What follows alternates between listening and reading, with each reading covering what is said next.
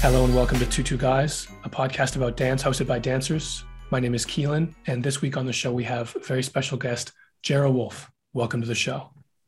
Thanks for having me. You've got a really cool name. You ever think about that? Yeah, I've been told that a few times, and something that's also really interesting about my I guess in your words cool name is it's a little bit of a mistake. It's taken from a rune book. So it's a rune. It was actually used by Vikings, and it's like these two peace symbols that come together, and it means beneficial outcomes. So if you were to go to a sage and you were to draw Jara, you'd have a good harvest if you were a farmer or something like that. Like your next season of crop would be really well. So my dad really loved that, and he wanted to name me Jara, but it's Icelandic, so it would actually be pronounced Jera, but it's Jara. and that's my name. So my mistake name is kind of made me a little bit more interesting, I think. It's like a name that like a young adult fiction writer would dream of coming up with, like Jara Wolf. Yeah, he's the main guy in my new trilogy. Yeah. Okay, so I have sent you messages twice in the last month. Both times I saw your dance film Soul, which was presented as part of the National Ballet of Canada's most recent mixed program. Mm-hmm. It was in lieu of intermission. I don't remember ever being to a show before where they just said, hey, we're just going to skip intermission and do a movie instead. And there was an energy to the place that felt like everybody seemed so happy to be back at the theater that it almost made sense that there was a film during the space. Mm-hmm. Like, we've been gone for so long. Let's just stay and do more art. Yeah. And both times I came home and messaged you right away. We're going to talk about that. You've also done lots of other interesting things as well. I have to say Soul was phenomenal. But before we get into that, why don't you hit us with the resume? Well, I was born in Toronto. My family moved around a lot. I started dancing in Kelowna, British Columbia, actually as a b-boy. And I would do that at lunches. So that was my thing that I would do with my friends. And I found myself in hip hop classes and then jazz classes. And then I actually started doing more classical work in ballet, which, to be very honest, I almost had to be forced into. It wasn't something I really wanted to do. But then I found myself auditioning and coming to the Banff Center, which is actually where I am, ironically, right now. So I was here when I was 14 and I did a summer program. And that got me really interested in ballet. And I think it was because I realized just how serious it was. And I was also around other male dancers. So it was extremely inspiring. From there, I just started auditioning everywhere. I even did a summer school at the National Ballet School, which is where we met. That would have been probably around 2006. Right, yeah. And I ended up at the Royal Winnipeg Ballet School. So that's where things really got serious for me. I did 2 years before graduating. I went to Toronto and I actually competed on So You Think You Can Dance, where it felt like a year's worth of experience in 1 month. And that was very amazing too, because it was so different from what I knew from the concert world, going somewhere very commercial. And then I actually I don't want to use the word failed, but I wasn't really successful as a freelance artist in Toronto after that. After the show, things didn't really work out that well for me. I didn't get a lot of jobs. So I went back to Winnipeg and I did about another year and a half of training with their post-secondary program. And I had a partner at the time and she wanted to go to Germany. And I said, heck, I'm going to go to Germany too. And I'm going to try to find work. And I went to Germany. I got a 6-month sort of visa, travel visa. And literally like the day, like when my visa had expired, I booked a job with Disney's Tarzan musical. Wow. And I always say that I think Disney's Tarzan kind of saved my career, because I think I would have went home. I would have went back to Canada and, pursued something else and maybe just stopped dancing altogether there. So was it German Tarzan? Yeah, it was. It was in German? Yeah, it was in German. So I was singing in German on stage, and we did aerial in the show. So I was flying. I was about 20 meters up on a bungee, and it was just the most incredible job I've ever worked. I think I almost did 200 of the same show every I think it was 8 shows a week. And, surprisingly enough, it was still incredible, but I knew there was something else, I needed to do. And at the same time, I was actually coming to the Banff Center and taking part in the Indigenous dance residency. So that would have been the year 2010. And I did that for another almost 5 summers in a row. And that is where I started to learn about myself as an Indigenous artist, as someone who is of Métis heritage, as a dancer as well, and as a dancer who got to be mentored in choreography. The first year it was, choreograph a 2-minute work. Then the next year it was choreograph a 5-minute work. And it just kept going up and up and up.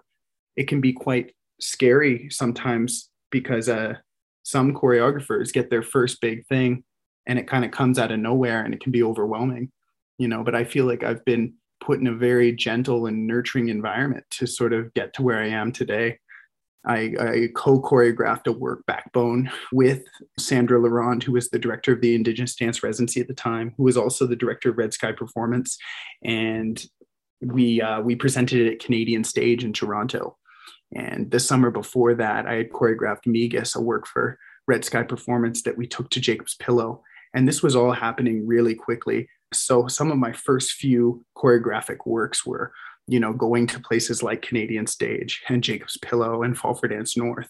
So it was almost like a lot of these higher profile moments for me right out of the gate, it seemed like.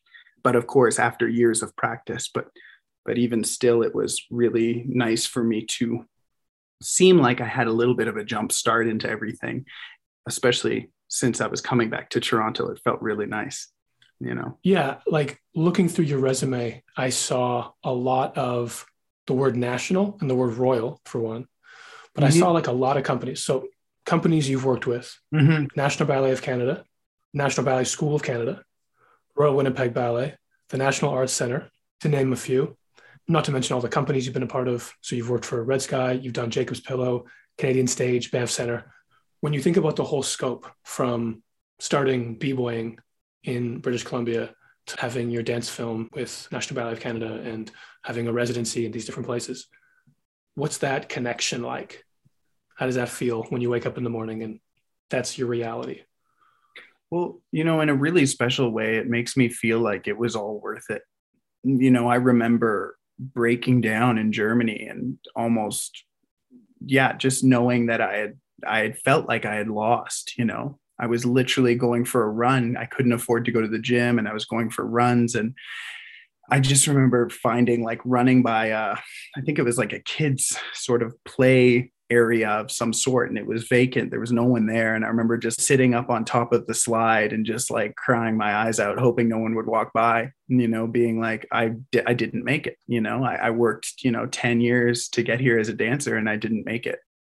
And then I said, okay, I can't do this to myself. And I just tried to keep going a little bit more. And then it seemed like I was getting rewarded little by little after that. And it was, I guess it just makes it all really worth it. At the end of the day, I think I'm interested in being able to do what I love more than I am interested in, seeing my name everywhere, if that makes sense.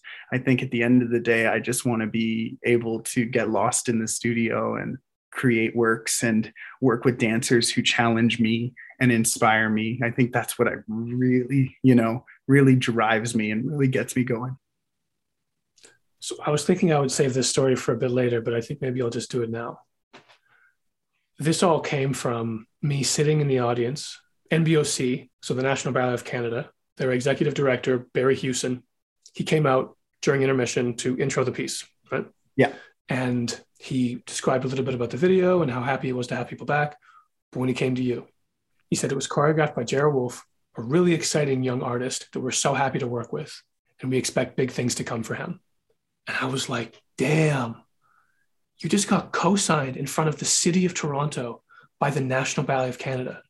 And I knew you when you were a kid. And now NBOC is like, hey, this guy's got it. And I was like, whoa, really impacted.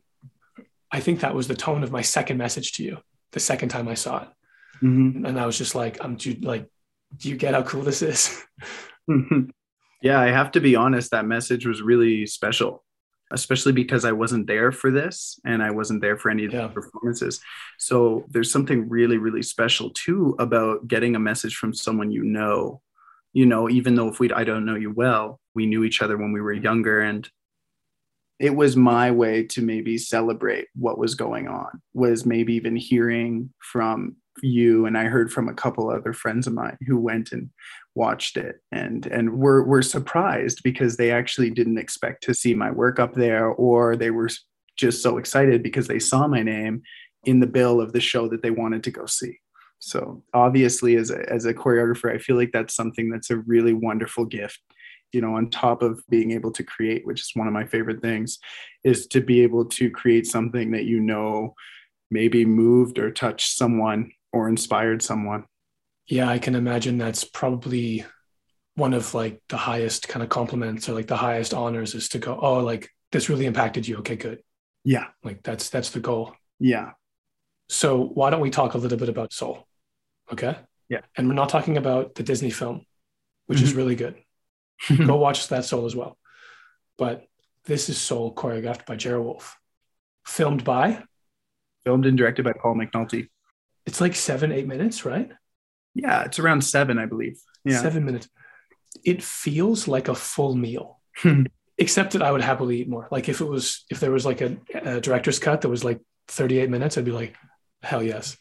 But it's beautiful. And so to my delight, it is also on YouTube. So if people want to go watch this, and I highly recommend they do that, they can see it on YouTube on the National Ballet of Canada's website. And we will link to that in the show notes. My first question is just, how did you make it so good? Well, I guess let me expand on that a little bit. Okay. The words that were like floating through my head as I watched, the words were like exquisite, resplendent. Mm-hmm. When you see like Bolshoi Ballet doing Raymonda and it's perfect, like it's just every single element. Or you have Levain Bakery in New York, their chocolate chip cookies, and you're like, oh, this is just perfect. Yeah. I felt like every element of that dance film was exquisite. Like the choreography, first off, was seamless, silky smooth. The dancers were remarkable. Like they made everything flow perfectly. The filming, like the directing, was remarkable. And like the shifting in between was so beautiful. And you'd see one couple in the back while one couple was dancing. And then the music was spellbinding. It was just like, oh, this is just like 7 minutes. I can't praise it enough, I think is clear. And so my question now with that context is, how did we make such a strong thing on every level? Like everybody brought their A game and it blended so well. What was some of the magic behind that? I think I like to think that I have a very clear idea of what I want moving into the studio. Like I had picked out that music by Max Richter, All Human Beings, that voiceless track. And I remember hearing from Karen and Christopher about this commission. And I remember just my excitement. And it's like the moment I hear about a commission like that, it's like I run to that music library and I find that special track that's going to, facilitate exactly how I see it going. And I heard this track and I envisioned the dancers dancing to it, just like similar to where we ended up actually. And the thing that was the most special about what I was seeing was the way they held each other. So I thought about that right away. And I'm like, I want a piece where they are holding each other a specific way. Like I want to see people embrace a specific way that really touches me. And that's why I thought about the idea of going out, and people watching and seeing couples in real life. Just that idea of seeing someone hold someone a certain way and being like, oh, that person knows that other person really well. Or, oh, they're fighting. Or, oh, they love each other. Or those moments when someone touches someone and it says so much more than just that physical action. It's almost like a book's worth of knowledge that's shared between one moment of touch between two people. So I knew that that's what I really, really wanted. The choreography is important, but I think what I kept telling the dancers is it's the relationship between you two that's more important for me. If we can get past the choreography and we can focus in on each other, I think that's going to be the magic of this work.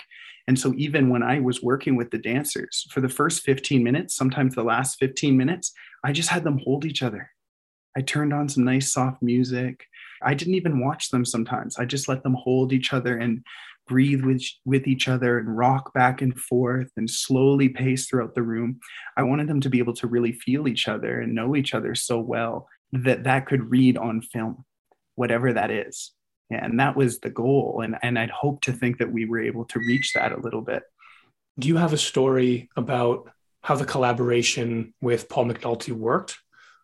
Were there conversations about how he would film it and which angle he should film from and which section he should film which couple, or was that all done in the edit? I'd say there were certain things that I was real specific on. And I was like, I need you to capture it this way, right here, for this moment, regardless if that made it into the edit. In the process, when we were working on it, there was some really specific moments that I needed captured a certain way. But then the other 50% was completely Paul, just doing what he does best. And I think when I work with artists in any capacity, I kind of like that type of relationship. I like to be clear on the things that I need, but I also like them to do what they do best and sometimes be left alone. And when I think about myself as a choreographer, sometimes I realize sometimes it's not just about the choreography. Sometimes it's about more like just managing people in the space and figuring out what's best for all of us, what's best for Paul. It's sometimes not good to smother someone and sort of micromanage, because you realize that, that they're not going to produce their best work that way. And neither would I. I've been in those environments where, every little step is kind of controlled and it doesn't make for, a rich artistic sort of environment. So I'd say it's about 50-50. And, that editing process was another process that I loved, but also I realized I was a bit of a perfectionist, but I didn't know that until we got into the editing process. And I realized that there was a lot of things that I needed a certain way. And we kind of went back and forth, and Paul was so accommodating and so professional. But there was a moment where I felt nervous. I was like, oh my goodness, Paul is literally going to just not pick up the phone if I call him one more time with one more note. Right. Right. Well, really, everybody go check that out. It's on YouTube. Check the show notes. It is so lovely. I'm going to watch it again for sure. Thinking back to your first forays into creating works as compared to now, is there something that you still do, something that you could see back then that you were like, oh man, I love really physical work, or, I love going to the ground, or like something that was evident in you immediately, but also do you have something that is entirely different that you've flipped like 180 since you started? I think something that I was always trying to reach or obtain was being different. I don't know if that makes any sense, or doing something different. So that was something I wanted to do at the beginning. And of course, that was extremely hard to be different, to be original. I remember working on specific movements where the person is almost bent in half, but then dancing almost as if you would do like a hamstring stretch, but dancing that way. And, choreographing movements that are inspired by, it could be even some sort of martial art or anime or even music or even just feelings. So I think originally I was always interested in trying to create something different, which really helped, because the vocabulary of choreography I have is obviously pulled from so many different people that I was inspired by. So I knew right away, okay, I can create choreography that is similar to maybe others, but how do I be different? So I think that focus on that early on really helped. And then I never really thought about that, because I just started choreographing more or less the way I really like to. I'm in love with partner work. Like on stage, it's always been something that's made me feel really comfortable. I feel more comfortable behind someone than I did, as a soloist, especially when I was younger and starting in choreography. I felt much better as a partner. That was something that I was always probably strongest at as a dancer. So I'd like to pride myself on my choreography, because I have a really nice understanding for body and how to move bodies in space with each other. So that's one thing that I really love. Would you say that you can still feel the influences of like b-boy, like breakdancing stuff? Oh, completely. And that all that b-boy work goes into my floor work. That is so much a part of my floor work. And also I remember a lot of the partnering things we would do as b-boys with others, sort of like in locked, like handstands together and different types of moves. So I think about that too within my within my partnering and within the floor work. And that's actually where I was getting to. I was just going to say the diversity in my training is really what has helped sort of give me a broader sort of spectrum of movements to pull from. Yeah, I can only imagine that that would benefit you, because if you're trying to be different, the more things you can incorporate, not even incorporate, integrate, right? The better, right? The more dynamic and different you're going to be. Are you familiar with the term glossolalia? No. It's this practice of like gibberish talking, right? Like turning the conscious mind off and just making noises, right? Okay. It's the idea of like you tune out and you just speak the language of the universe. But studies show that they're limited to the language that they know. So they're not going to make sounds from other languages, that are distinct to other regions. So even at your most creative, you are limited by the languages you speak. And so the more languages you speak, the more you can communicate and the more interesting and dynamic you can make that language. So that's kind of how I see it, which I think is really cool, because the diversity, like all the different things that you've put together that maybe at some point looked like, maybe I'm behind in my ballet because I took so long doing other stuff. But then it comes so handy. How cool is that? You articulated it perfectly. I feel like I couldn't be more grateful for that b-boy training, which I was cursing when I was in ballet school because my upper body was quite built. There were certain things about me that and movement qualities that were taken from that wasn't benefiting my classical work, but I couldn't be more grateful now. So it's, you like I said, you articulated it perfectly. And I think that having that diversity in training has truly benefited my choreographic language, my vocabulary. Speaking of an amalgamation of many different dance styles, you were on So You Think You Can Dance Canada, season 3, top 16. Let's talk about that a little bit. You alluded to earlier that it was like a year of training or learning compacted into a shorter span of time. Oh, yeah. Why don't you walk us through a couple of So You Think You Can Dance highlights? I really think that So You Think You Can Dance gave me so many tools that have actually really helped me in my career right now. And I actually only made it to top 18. There was 22 in our year, which is I saw that. Not normal. Usually it's only 20, but we had a big year, I guess, for whatever reason. Too many special artists. Yeah, exactly. But I wasn't ready to do that show. I wasn't ready to compete on that show. And I couldn't be more grateful that I just did it anyways. And that they brought me on that show anyways. I was thrown into so many different styles. We really didn't sleep much. We really didn't. It was quite a crazy environment. There were some nights where actually we didn't sleep because we would finish at 8 or 9 o'clock at night. And they'd say, great, you have to perform for us at 7 a.m. and you need to make a 3-minute work with you and your, group. So you actually didn't sleep. You stayed up all night and you worked on it. You tried to get an hour of sleep and you showed up exhausted. And, and that was part of it. It's a reality television show. I guess that's a part of the heightened drama. Yes, exactly. So there is a lot of that goes on. But aside from that, I was really training intensely every day in hip hop, in ballroom, and in contemporary. Did you have classes too, or just rehearsals for the show you were doing? We had a week of boot camp workshops that was out of this world intense. It was I would think between 6 to 10 hours of training each day. So it was a lot. I'm pretty sure one of our hip hop workshops went for 4 hours straight. It was crazy.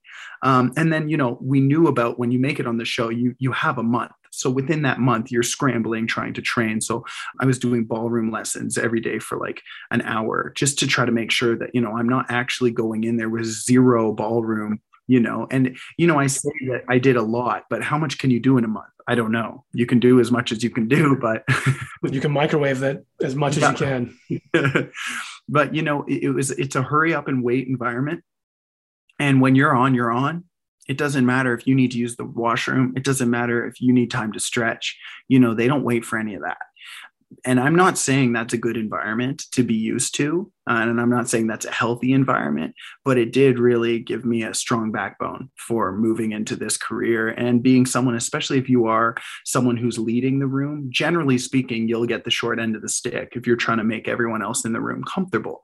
So I was really okay with that. Like I danced and choreographed for Red Sky Performance, which is a really hard thing to do, to choreograph a 50-minute show and also dance as, a lead member in the company within that show as well. That's not easy, but I think that I was able to cope with that and endure that because of all these moments. One of them in particular, getting to experience something like So You Think You Can Dance Canada, where the environment was intense. It was a lot. Yeah, I think when you're part of an experience that just surviving it is remarkable, yeah, then you have that always. I think it's like if you jumped out of a plane at 4 p.m. and you landed by 5 and you drove to the theater and you did a show, I don't think you'd be nervous for the show. Yeah. That's my theory.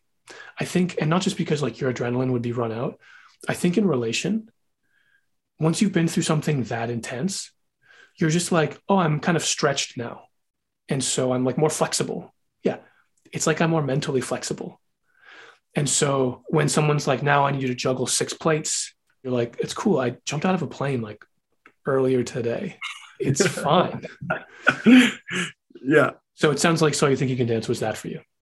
It was definitely that. It really was. And it gave me the courage to put myself forward, if that makes sense, like to audition for certain things like Disney's Tarzan musical and really push for it and know that I wanted it. It made me be like, okay, well, this isn't easy. And we know this is not easy. So, and I know that nobody's watching me and no one's rooting me on and no one's cheering me on right now, but I'm still going to make it, Hell yes. And I'm still going to push myself, That's really cool. What is your proudest So You Think You Can Dance moment? Ooh, I don't know. I don't know if I have a proudest So You Think You Can Dance moment. I think that it was all just like a big wave of craziness, to be honest. So I really don't think I remember a proudest moment. It was all too overwhelming for me at the time. I think one of my favorite moments on the show that was like, obviously I didn't like it in the time, but I find it hilarious, is I was going to do a solo. And I remember going up on stage to do that solo and I saw the audience and I heard them cheer and they cheered so loud. Get this, I didn't hear the music. So my music began and I didn't even know. And you see me start like a second or two late because I didn't even know. I couldn't hear the music over the people cheering. But like, I think about that now being like, wow, you were on a stage where people were cheering so loud that you couldn't hear your music to dance. Like, wow. That's crazy. Like I've never experienced that since, because that would be ridiculous. Just imagine going on stage and you're about to perform, but people are cheering so loud, you can't hear your music. That's it. It's first world problems, right? They're cheering too loud, honey. Sorry, can't hear it. I missed my cue. Yeah. And you didn't get to like say, hey, rewind the tape, like let's do this again? No. It was live. This was live. I thought that was the deal where you get to like try it twice. It depends. Like when you audition and you do your solo, I think if you make it, you get to like redo it a few times and film it a few different ways. It's the magic of camera thing, Yeah. I'll say one thing that show really should have done day one in the auditions, when all these dancers you've never seen before are doing their like dopest tricks and everything is amazing. And they just cut to Nigel's face. And you're like, that guy just did 18 pirouettes. And we're just like watching some British guy look at him. We're missing the dancing. Yeah. As a dancer, when I would see this like amazing hip hop thing, and then we're looking at like Mary Hart or whatever her name is. Yeah. And she's just like so moved. And it's like, what is she looking at? Why aren't we looking at that? So that's my one note for that show. Yeah. Okay. Do you feel like you've said enough on So You Think You Can Dance? Oh, no, I'm good with So You Think You Can Dance. I do think, though, like you had mentioned, like one of your favorite moments, and I'll try to be really brief with this, but one of my favorite moments are like so far as a choreographer was a work I had actually done on the National Ballet School called Arise. And it was one of the most powerful things to see. There was 110 students in that piece, but it was one of the most powerful things I've ever like watched, especially my own work. But it was so moving to see these dancers all be so committed to something. And that's why it was so moving. It was like watching 110 people almost like with a hive mind of like, we are going to create something special for you. And they did exactly that. And I couldn't have been more proud. And I think the key thing about me explaining Arise to you is I really do feel like that was a piece that kind of set things off for me in Toronto, in the sense that it kind of triggered my relationship with the National Ballet. Because, I believe that Karen Kane and Christopher Stoll had actually come and watched that work. And afterwards, they were talking to me about how interesting it was to see that I could work with such a large group and such a large number of dancers on stage. It's just, really, really special moment for me in my life, and something that I'll remember forever. And that's a great story. It's a great story. And that is a question I had later. I was going to ask, like, of everything you've done so far, what is something you can point to that you're the most proud of? And you just answered it. That was it. Good job reading my mind. Get out of my head. So something else I wanted to talk to you about is your Métis heritage and how you feel about that as an artist. You are a Métis artist, choreographer, and that falls under the umbrella of Indigenous. There's been a lot of conversation recently, especially about Canada as a whole, its relationship with the people who lived here before, the Indigenous peoples. And it looks to me like there's a movement, or at least been talk of a movement. So what has this journey been like from the perspective of an Indigenous artist making his voice heard? For me, it's been completely fascinating, and I'd say spiritually really rewarding. I grew up outside of the Métis community. I grew up outside of an Indigenous community, and my grandfather, he reclaimed the heritage. And I found out about it when I was, in my early teens. And for me, it's really, really important that I sort of reclaim that heritage. It's something that could have easily been lost within my family.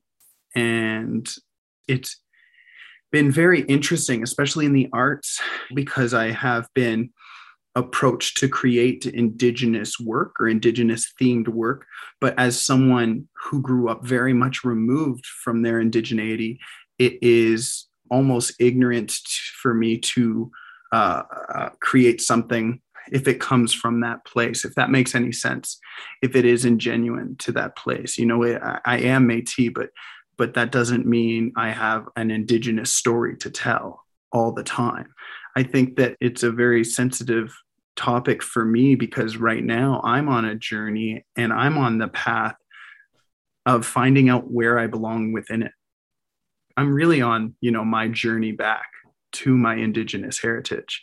So it puts me in a very interesting position. But I do believe that, I just did a work recently with Prairie Theater Exchange, and it's a war being waged. And I got to choreograph on that work, and I got to work with incredible Indigenous artists.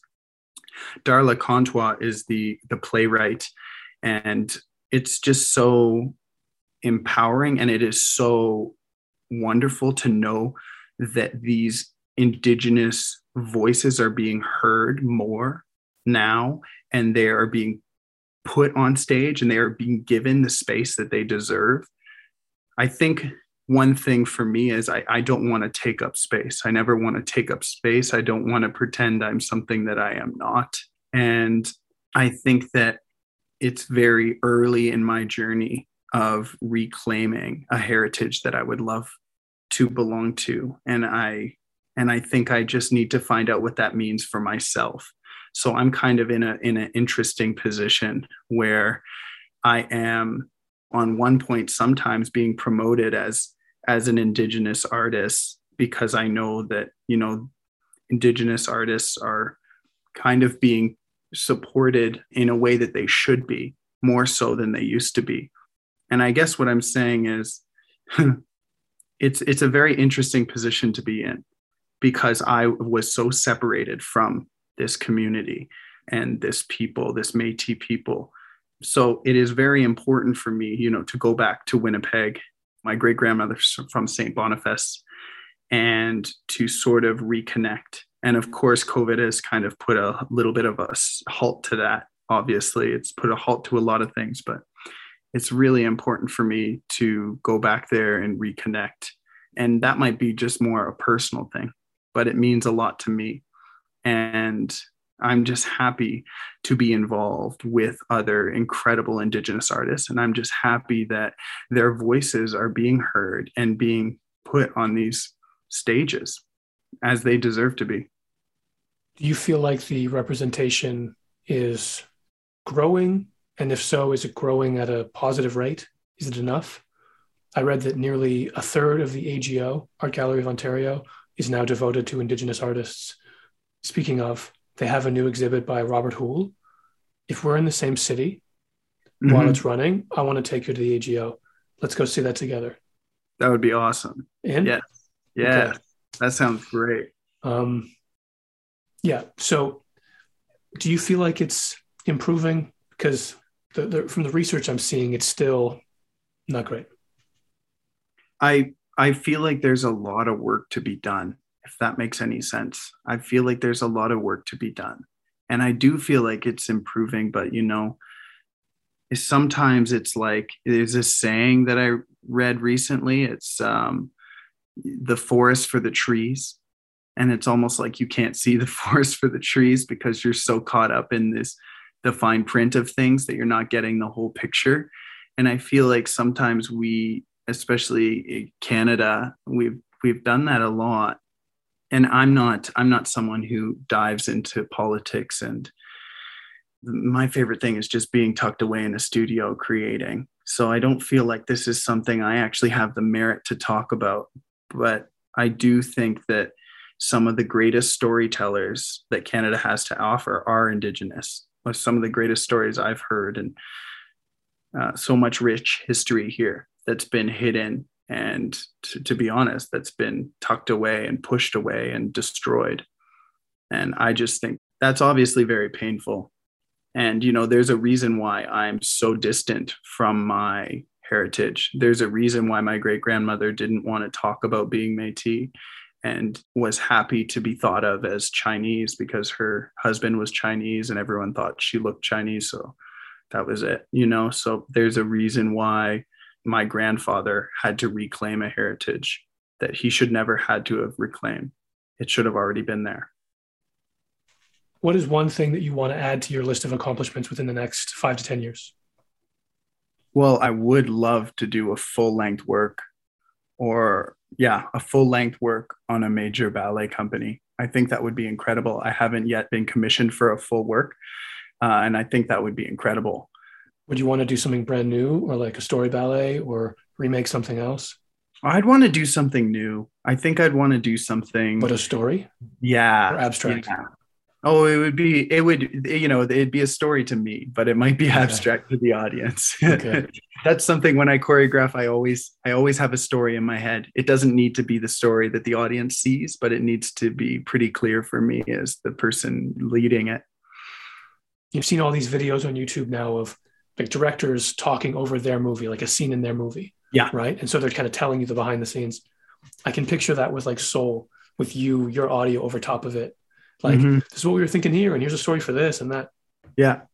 An idea. Thank you, Jarrah, so much for being here. I've loved talking to you, and I'm so happy to see all of the stuff moving in the right direction for you. Like, it's beautiful. And I will watch Soul again. The YouTube views are going to keep going up. Amazing. Do you want people to get in touch with you? If so, how do they do that? Well, I have a website, so you can go to my website. It's jarrahwolf.com. It's pretty simple. And you can follow me on Instagram as well. I'm not an avid social media kind of person, but you can follow me there. And I'm trying my best to kind of keep my followers up to date with what I'm doing. And yeah, if you're in Toronto, I'll most likely be presenting work in that area and choreographing and dancing. Looking forward to that. You can find us on Instagram and Facebook at 22guys. Email us 22guyspod@gmail.com. Jarrah, we'll catch up in Toronto, okay? Keelan, thank you very much for this. It was really nice to see you. Do you have a sense of belonging anywhere? Dance. Just dance. Dance.